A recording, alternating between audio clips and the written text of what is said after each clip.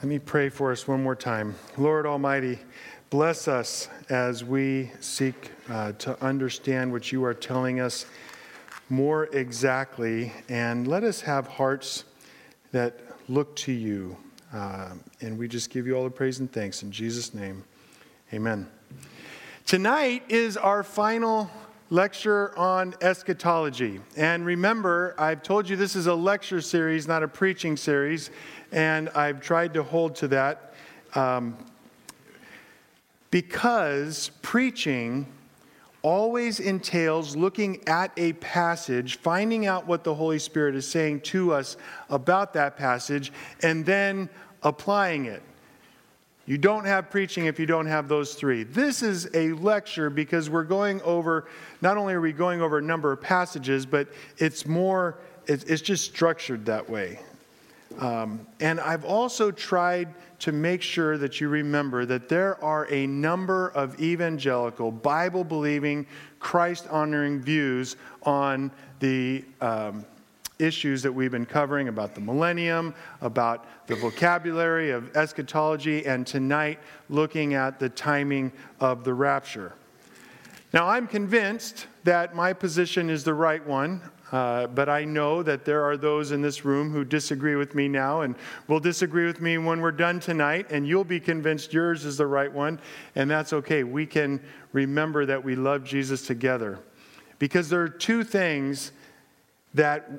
verses that we must remember. And the first is Romans 15:4, our theme verse for this whole series.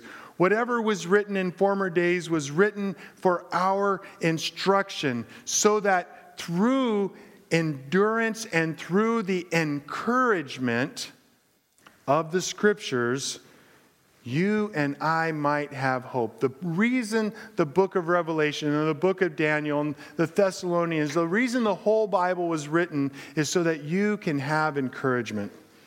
And the second verse we need to remember is Revelation 22:20 and 21. He who testifies to these things says, "Surely I am coming soon." Amen. Maranatha, come, Lord Jesus, and the grace of our Lord Jesus be with you all. Amen. Amen. So, one more time, what do we agree on? First of all, that Christ is coming visibly, personally, bodily, and soon. I take that from Acts 1. Secondly, we must live in eager expectation of Christ's return because his return is our blessed hope. I need some amens on here, guys. I know we all agree on these. And number 3, we don't know when Christ is going to come, but we do have significant clues so that when he comes, we won't be surprised. And I find that in 1 Thessalonians 5:1-4. But what don't we agree on? The thing that we don't agree on, and many of us will not agree together on this, is the timing of the rapture. What is it about Christ coming back for his people? Essentially, the amill, the post-mill, and the historic pre-mill, remember these are the views, 3 of the 4 views we've been looking at about the millennium, agree that Jesus will come for his church at the end of the tribulation. Now, we view what that millennium looks like, we view what that tribulation looks like differently, but we agree that the rapture, the coming back of Christ for his people, will occur at the end. And the dispensational premillennial folks think that he's going to come at the beginning. Now, I'm going to say at the start, I am giving short shrift, and I'm sorry, I'm simplifying these different views, the pre-trib view, the mid-trib view, the partial rapture view, and the pre-wrath view. If you don't know what those views are, don't worry about it. You can look it up online, and if you look up Wikipedia rapture, then you'll kind of get an idea of what we're talking about. But I'm kind of bringing all these views into one because I think all 4 of them would call themselves dispensational in orientation. And while the dispensationalist orientation is the majority view of the United States and Western evangelicals perhaps, it is the vastly minority view in the history of the church. And that is important to catch, because what I want to say now is I want to just give kind of a brief summary. Boy, can you guys read that? It's not very clear, is it? Okay, well, we'll try to make it clear.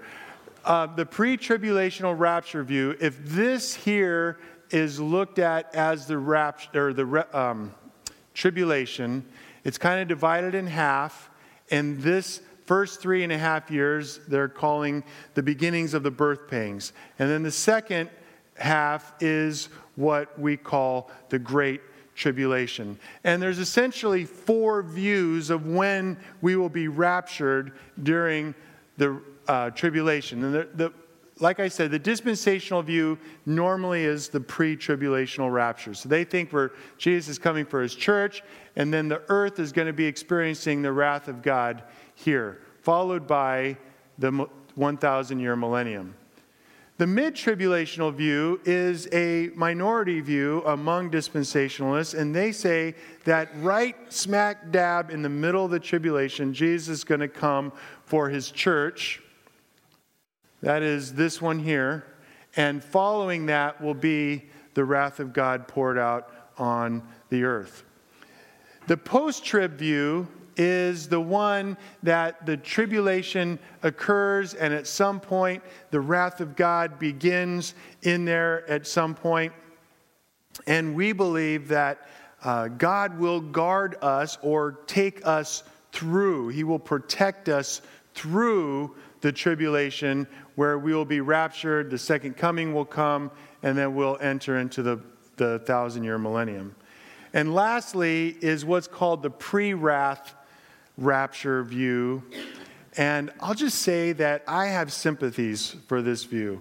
What the pre-wrath view says is we're not really sure exactly what day God is going to be pouring out his final wrath on mankind, but the rapture will occur at that moment. So there will be a measure of tribulation that is happening during this final 7 years called the Great Tribulation, but God will come back and rapture his people there. I'm just going to say right now, I have sympathy for this view. I'm not going to really talk about it a lot more tonight because, well, you'll see why here in a minute. But I do call myself a post-tribber. So I'm hoping, because I didn't bring Rob Wright's body armor, that none of you brought anything to shoot me with. Are we still good? Okay, good. Let's continue.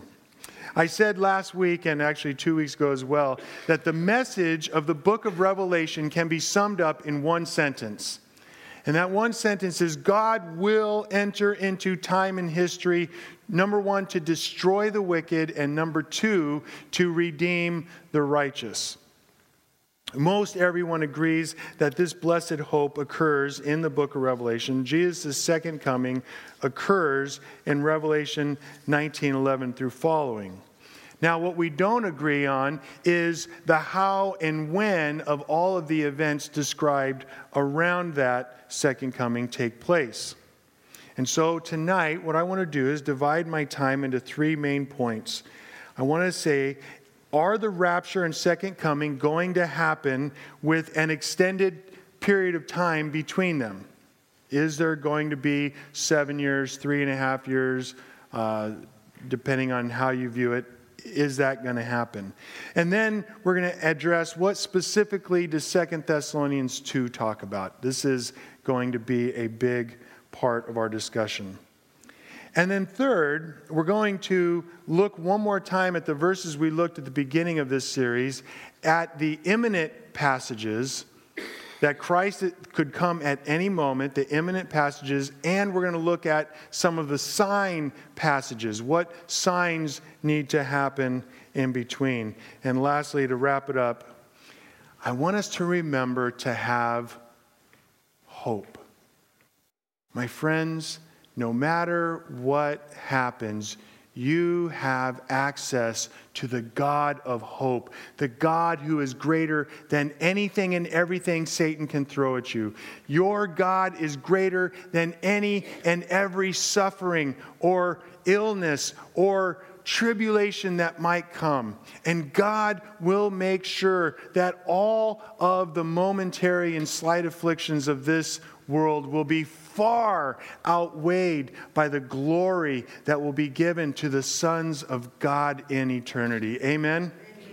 Amen. That's where we're going. So, let's look at this, and to begin, we're going to look at the passage that everybody agrees talks about this rapture, and that's in 1 Thessalonians 4, starting in verse 16. Paul says, "For the Lord himself will descend from heaven with the cry of command, and with the voice of an archangel, and with the sound of the trumpet of God, and the dead in Christ will rise first. Then we who are alive, who are left, will be caught up together with them in the clouds to meet the Lord in the air, and so we will always be with the Lord. Therefore, encourage one another with these words." Now, as I said, everyone in this discussion agrees that this text speaks clearly about what has come to be known as the rapture. And the rapture, many of you know, comes from a Latin term that is translating the words right here, caught up, in verse 17. And rapture as a word is useful. It talks about this catching up, but it is a loaded term. And most people, when they hear the word rapture, they think of what we think of as the pre-tribulational rapture, that Jesus is coming back to resurrect those dead in Christ and to catch away those who are alive in Christ. But I want to show that it is closely associated with the second coming. And my first evidence for the rapture occurring at least a very close period of time to the second coming are the very next words following 1 Thessalonians 4, and that is 5:1 and 2. Paul writes, "Now concerning the times and seasons, brothers, you have no need of anything written to you, for you yourselves are fully aware that the day of the Lord will come like a thief in the night." Now I want to draw your attention to an important fact. Paul says in 1 Thessalonians 16, the Lord himself will descend from heaven with a cry of command, and the dead in Christ will rise first, and those who are left will be caught up together with him. So Christ is coming. He will resurrect those who are dead in Christ. He will rapture or catch up those who are alive in Christ. And immediately following, it describes this period as the day of the Lord will come like a thief in the night. Now, we have very little explicit information on the timing of the second coming and rapture, although here those two events are very closely tied together. And notice that the second coming is described as before the rapture is described. I think that's significant. But it turns out that we have more information on the day of the Lord. So with this one passage, we tie together the ideas of rapture, second coming, and day of the Lord. Now, what is the day of the Lord? Joel chapter 2. "And God said, I will show wonders in the heavens and on the earth, in blood and fire and columns of smoke. The sun shall be turned to darkness and the moon to blood before the great and awesome day of the Lord comes. And it shall come to pass that everyone who calls on the name of the Lord shall be saved. For in Mount Zion in Jerusalem there shall be those who escape, and the Lord has said, among the survivors shall be those with whom the Lord calls." Note, by the way, there's going to be survivors after the great day of the Lord, and those are the people who are going into the millennium. That's last week's discussion. Okay.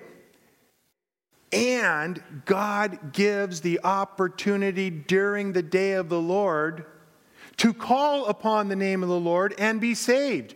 Praise Jesus. Amen? Amen. I'll tell you, I've had this thought for years. I hope the day of the Lord comes because I hope my dad is one of those who finally wakes up out of his stupor of sleep and realizes that the Lord is Savior and he calls upon the name of the Lord. Amen?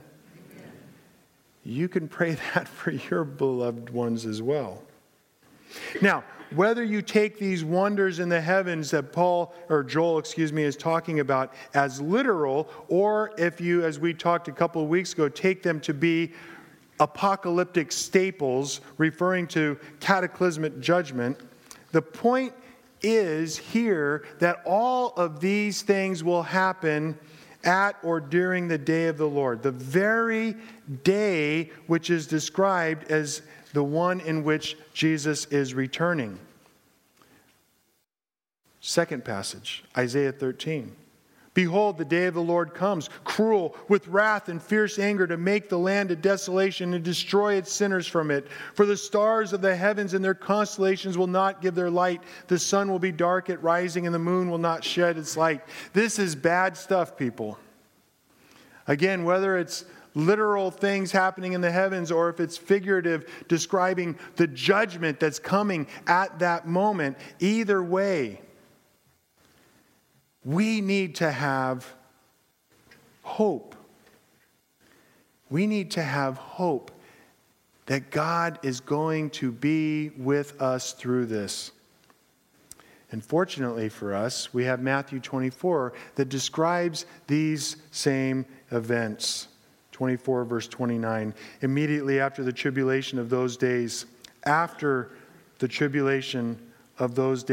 the sun will be dark and the moon will not give its light. The stars will fall from heaven and the powers of heaven will be shaken. Then will appear in heaven the sign of the Son of Man. And then all the tribes of the earth will mourn, and they will see the Son of Man coming on the clouds of heaven with power and great glory. And he will send out his angels with a loud trumpet call, and they will gather his elect from the four winds, from the one end of heaven to the other.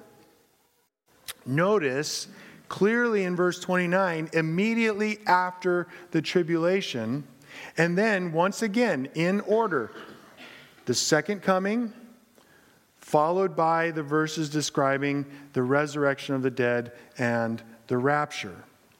Now, dispensationalists have their theory, and I'm not going to go into it right now, why they say Matthew 24 doesn't describe the rapture, but it's clear if you look at this, the only place you're going to find the rapture in Matthew 24 is here in verse 29, which clearly puts it after the tribulation.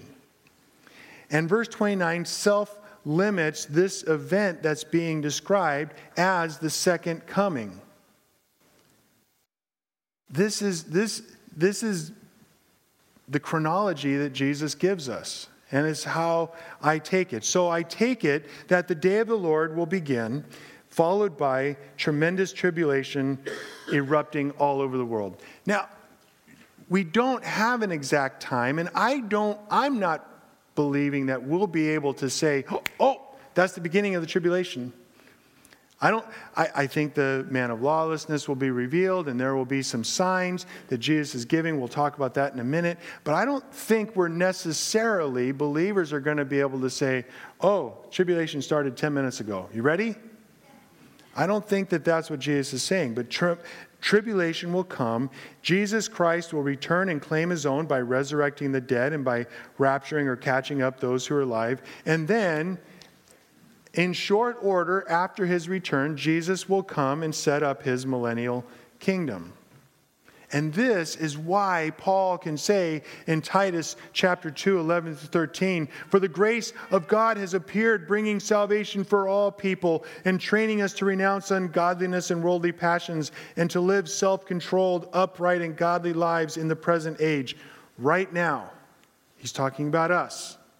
And then verse 13, waiting for our blessed hope, the appearing of the glory of our great God and Savior Jesus Christ, which is exactly what we read about in 1 Thessalonians 4 and 5, and then here in Matthew 24.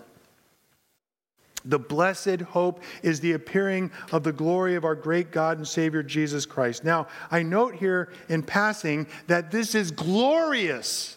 This is in your face. Jesus, when he comes back, he's not coming back to deal with sin. He's coming back to bring with him those who have trusted him. Amen? This is the blessed hope.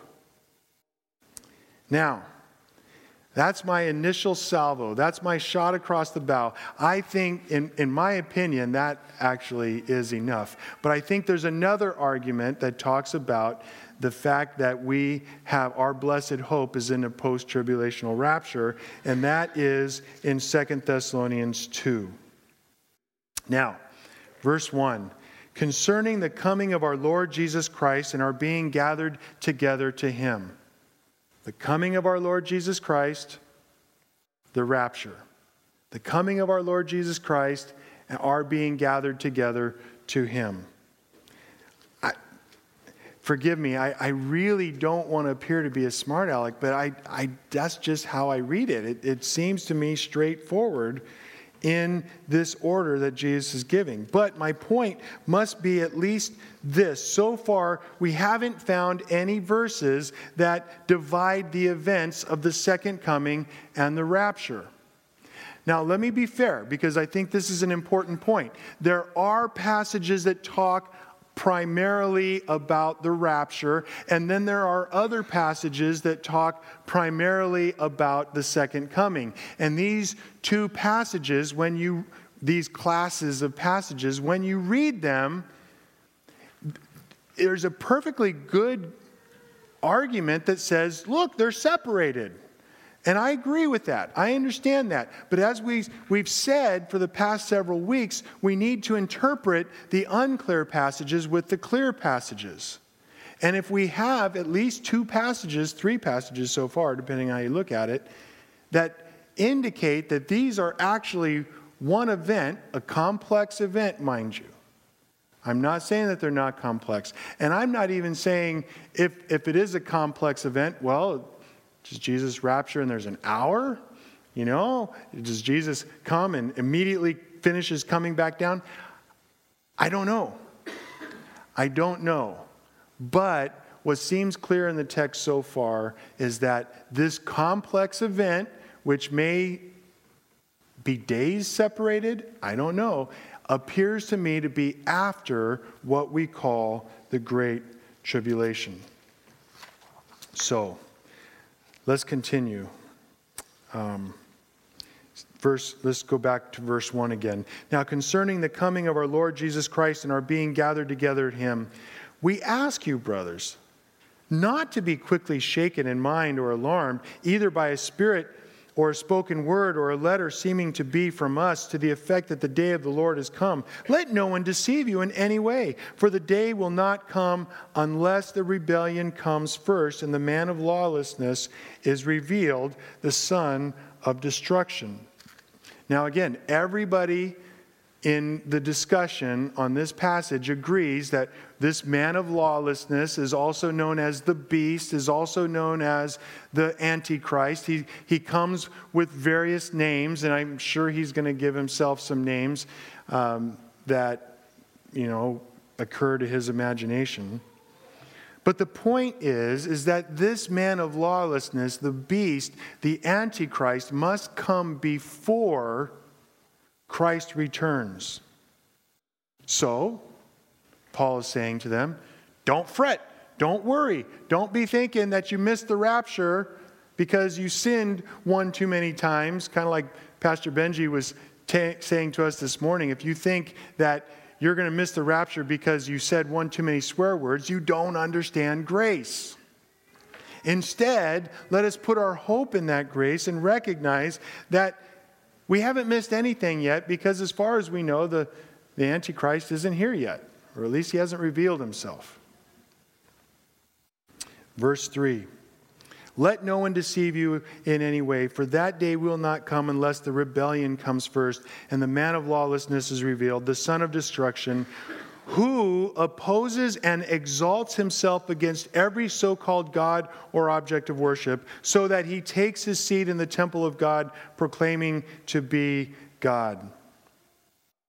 At this point, the question we need to ask ourselves about this text is, why would Paul spend so much time describing the Antichrist if the Christians he was writing to would never have an opportunity to see him? Because they're raptured. And then any identifying marks will be superfluous because they're with Jesus and they'll see it for what it is. Okay, there he is. But on the contrary, I think there's a better explanation of why Paul would go through the work of explaining who the Antichrist is, and that is because it was entirely possible for the Thessalonians to see him, to be here on earth when he comes. Just like now, almost 2,000 years later, there's a perfectly good chance that every single person in this room will see the Antichrist. Because he could come at any time. We don't know when he will come. Therefore, pay attention. Be on the lookout for someone who sets themselves up above God. Be on the lookout for someone who is a son of lawlessness. They want laws, the laws that govern relationships and institutions and all kinds of things to be flushed down the toilet. Pay attention. Verse 5, do you not remember that when I was still with you, I told you these things? And you know what is restraining him now so that he may be revealed in his time. For the mystery of lawlessness is already at work. Only he who now restrains him will do so until he is out of the way. Now, this passage is taken to mean that the Holy Spirit is removed at the rapture of the church. If you take a pre-tribulational view of what's going to happen, then the Holy Spirit exits the world as we know it when he raptures the church. Well, I have a very simple question about that. What do you mean by the Holy Spirit being removed? What does that mean? Because if you mean by that the Holy Spirit is no longer active on the earth, then my question is, who saves the tribulational saints according to the dispensational view? Okay, who saves the 144,000? It's got to be the Holy Spirit. Only the Holy Spirit can save. Can anybody but the Holy Spirit save? Okay, so then my question is, what specifically is Paul getting at here? Specifically, what he's getting at is something is going to be removed so that the man of lawlessness can come into power. Now, could that be the Holy Spirit? Absolutely.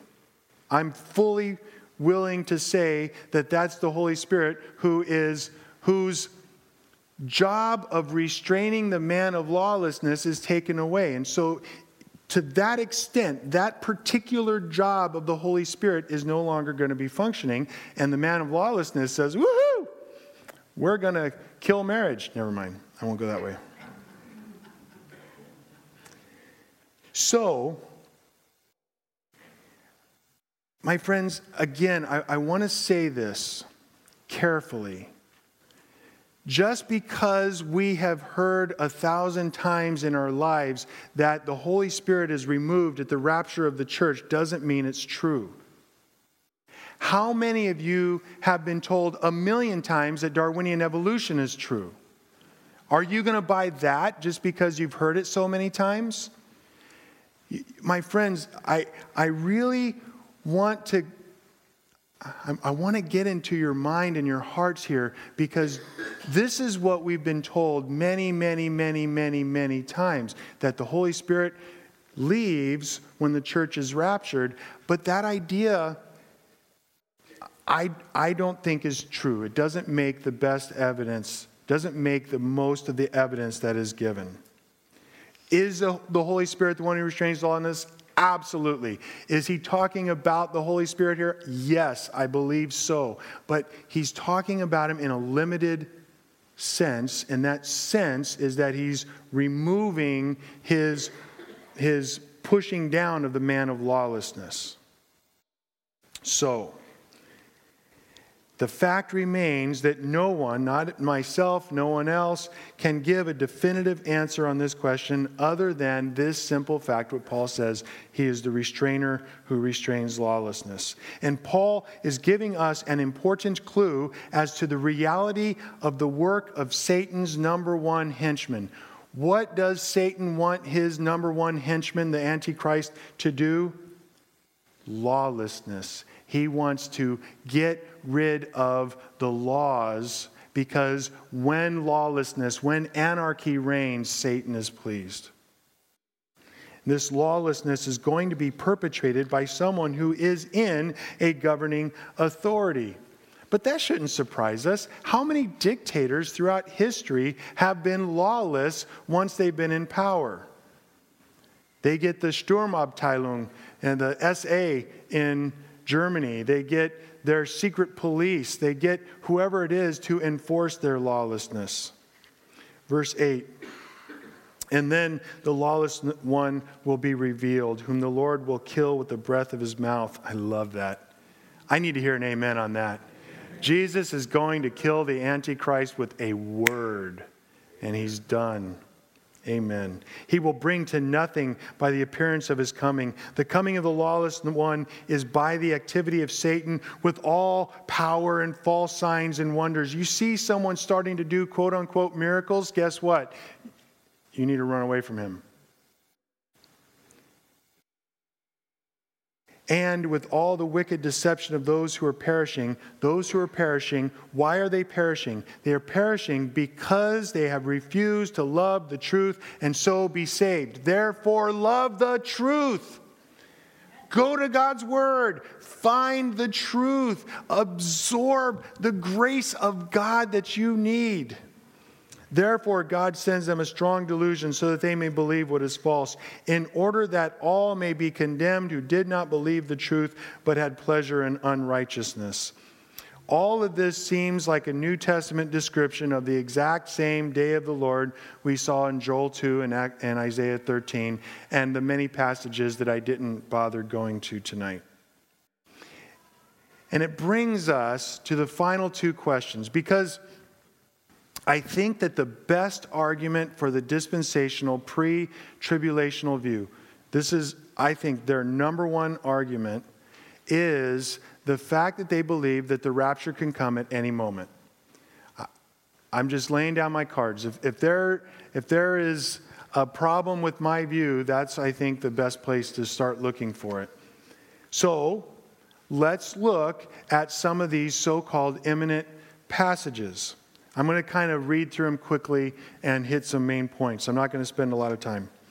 Mark 13, they're in your notes, by the way. The verses are outlined. Be on guard, keep awake, for you do not know when the time will come. It is like a man going on a journey when he leaves home and puts his servants in charge, each with his work, and commands the doorkeeper to stay awake. Therefore, stay awake. The point of Mark 13 is to encourage you and me to stay awake. For you do not know when the master of the house will come, in the evening or at midnight or in the rooster crows or in the morning, lest he come suddenly and find you asleep. And what I say to you, I say to all, stay awake. Philippians 4, let your reasonableness be known to all. In other words, reasonableness in this case means thoughtful communication of reality. You're telling them what good thinking looks like. Let your reasonableness be known to all. Why? Because the Lord is at hand. He is as close as your fingers. James 5, be patient. Be patient, therefore, brothers, until the coming of the Lord. See how the farmer waits for the precious food of the earth, being patient about it until he receives the early and the late rains. You also be patient. Establish your hearts. Why? Because the coming of the Lord is at hand. It's as close as your fingertips. Do not grumble against one another, brothers, so that you may not be judged. Behold, the judge is standing at the door. Amen. Come quickly, Lord Jesus. One of my favorite verses in the whole Bible, 1 Peter 4:7. The end of all things is near. You know, the guy wearing the the placard walking down the street. He's right. He's right. And because he's right, the end of all things is near. Therefore, be self-controlled and sober-minded. Why? Why should we be self-controlled and sober-minded? So that you can pray. In light of the fact that Jesus could come at any moment, pray. Amen? Revelation 1:3, blessed is the one who reads aloud the words of this prophecy, and blessed are those who hear, and those who keep what is written. In other words, obey the promises and commands of God and God's word. For the time is near. Revelation 3, I am coming soon. Hold fast to what you have so no one may seize your crown. Trust the promises of God for you in Christ. Verse 22:12, behold, I am coming soon, bringing my recompense with me to repay each one for what he has done. Therefore, the implication there is do good.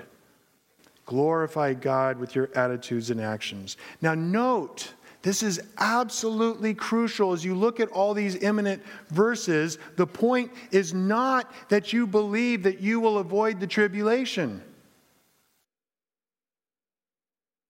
God is not giving us peaches and cream on a silver platter in bed with a nice hot cup of coffee, right, Harders? The point is that you must stay awake. You must be courageously thoughtful. You must be patient. You must pray. You must hold strongly to the faith. And you must do good to the glory of God and the growth of His kingdom. That's why the imminent passages are there.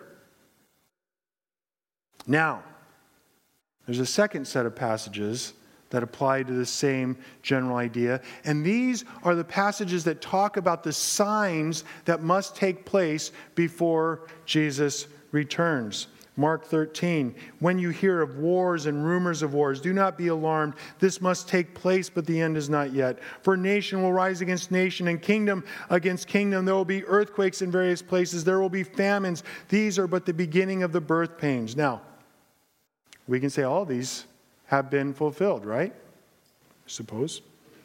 Verse 10, the gospel must be proclaimed to all the nations. Has that been fulfilled? Perhaps. 22, false Christs and false prophets must arise and perform signs and wonders to lead astray, if possible, even the elect. I'm going with John on this one when he says that many antichrists will come. I think Hitler was an antichrist. So was Joseph Stalin and Mao Zedong. I think there's been hundreds of antichrists. Now, the antichrist hasn't yet shown himself, if he is alive. Verse 24, but in those days, after that tribulation, the sun will be dark and the moon will not give its light, and the stars will be falling from heavens, and the powers of the heavens will be shaken. Boy, we're finding those verses all over the Bible, aren't we? But that must happen. Romans 11, if their trespass, Israel's trespass means riches for the world, and if their failure means riches for the Gentiles. You know what? I think I was supposed to put another verse there. But that's a good verse anyways. How much more will that full inclusion mean? In other words, God's grace is going to pour out even on the Jews. Let's see. Before I read the next one. Okay, verse 25. Lest you be wise in your own sight, I do not want you to be unaware of this mystery, brothers. A partial hardening has come upon Israel until the fullness of the Gentiles has come in. And in this way, all Israel will be saved. As it is written, the deliverer will come from Zion, and he will banish ungodliness from Jacob. Oh my goodness. Now that is a much disputed passage, what that means. But the point that Paul is getting at is we're going to see a large number of Jews come to Christ. And I think it is those 144,000 that is spoken of in Revelation. What exactly that looks like, is 144,000 symbolic, figurative? I don't pretend to know. Maybe it will be literally 144,000 Jews. We'll have to wait and find out. But notice the purpose of the signs. My friends, this is absolutely crucial. Why the signs?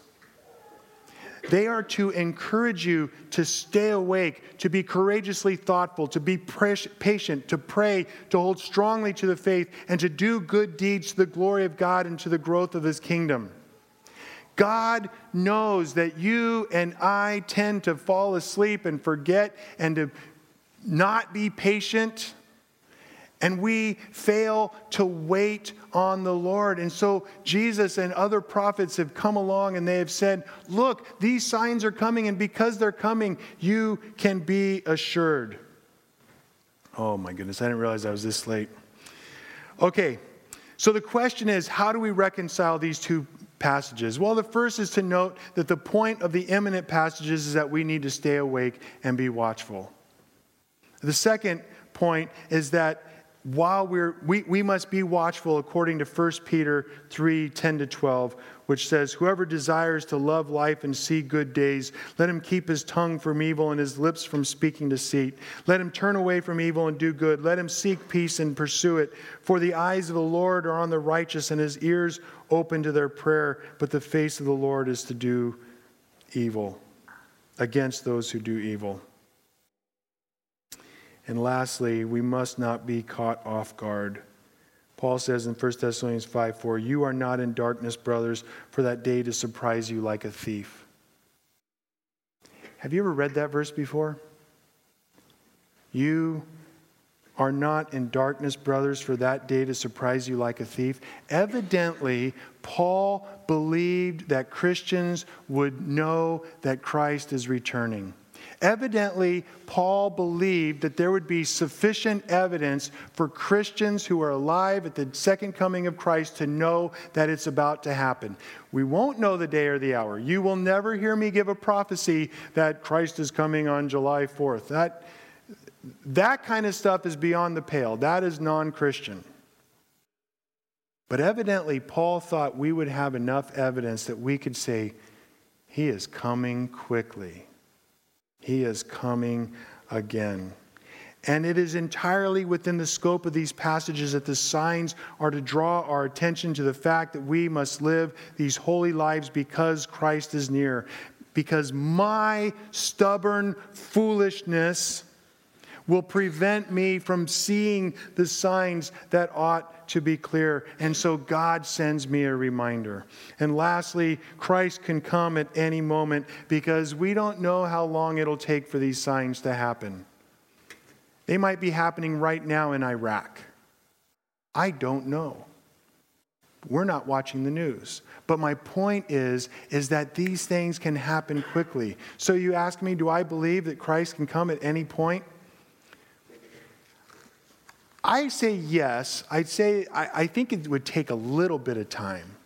But the point of the imminent passages is that I stay awake, is that I am patient, and that I am in prayer. And I believe that at least part of the reason why pre-tribulational rapture is so wildly popular is because I am a wuss when it comes to suffering. Amen. I'm surprised that wasn't my wife who said amen. I am a wuss. And please don't use the foolish argument that I've heard many times in my 25 years of being a Christian. Well, if you want to go through the tribulation, it doesn't really matter what I want, does it? It matters what God's word says. And that is the ultimate standard. We're going to do communion in just a minute. But I want to leave you with one thing. Do not be afraid of the tribulation, because God has brought his people through tribulation many times.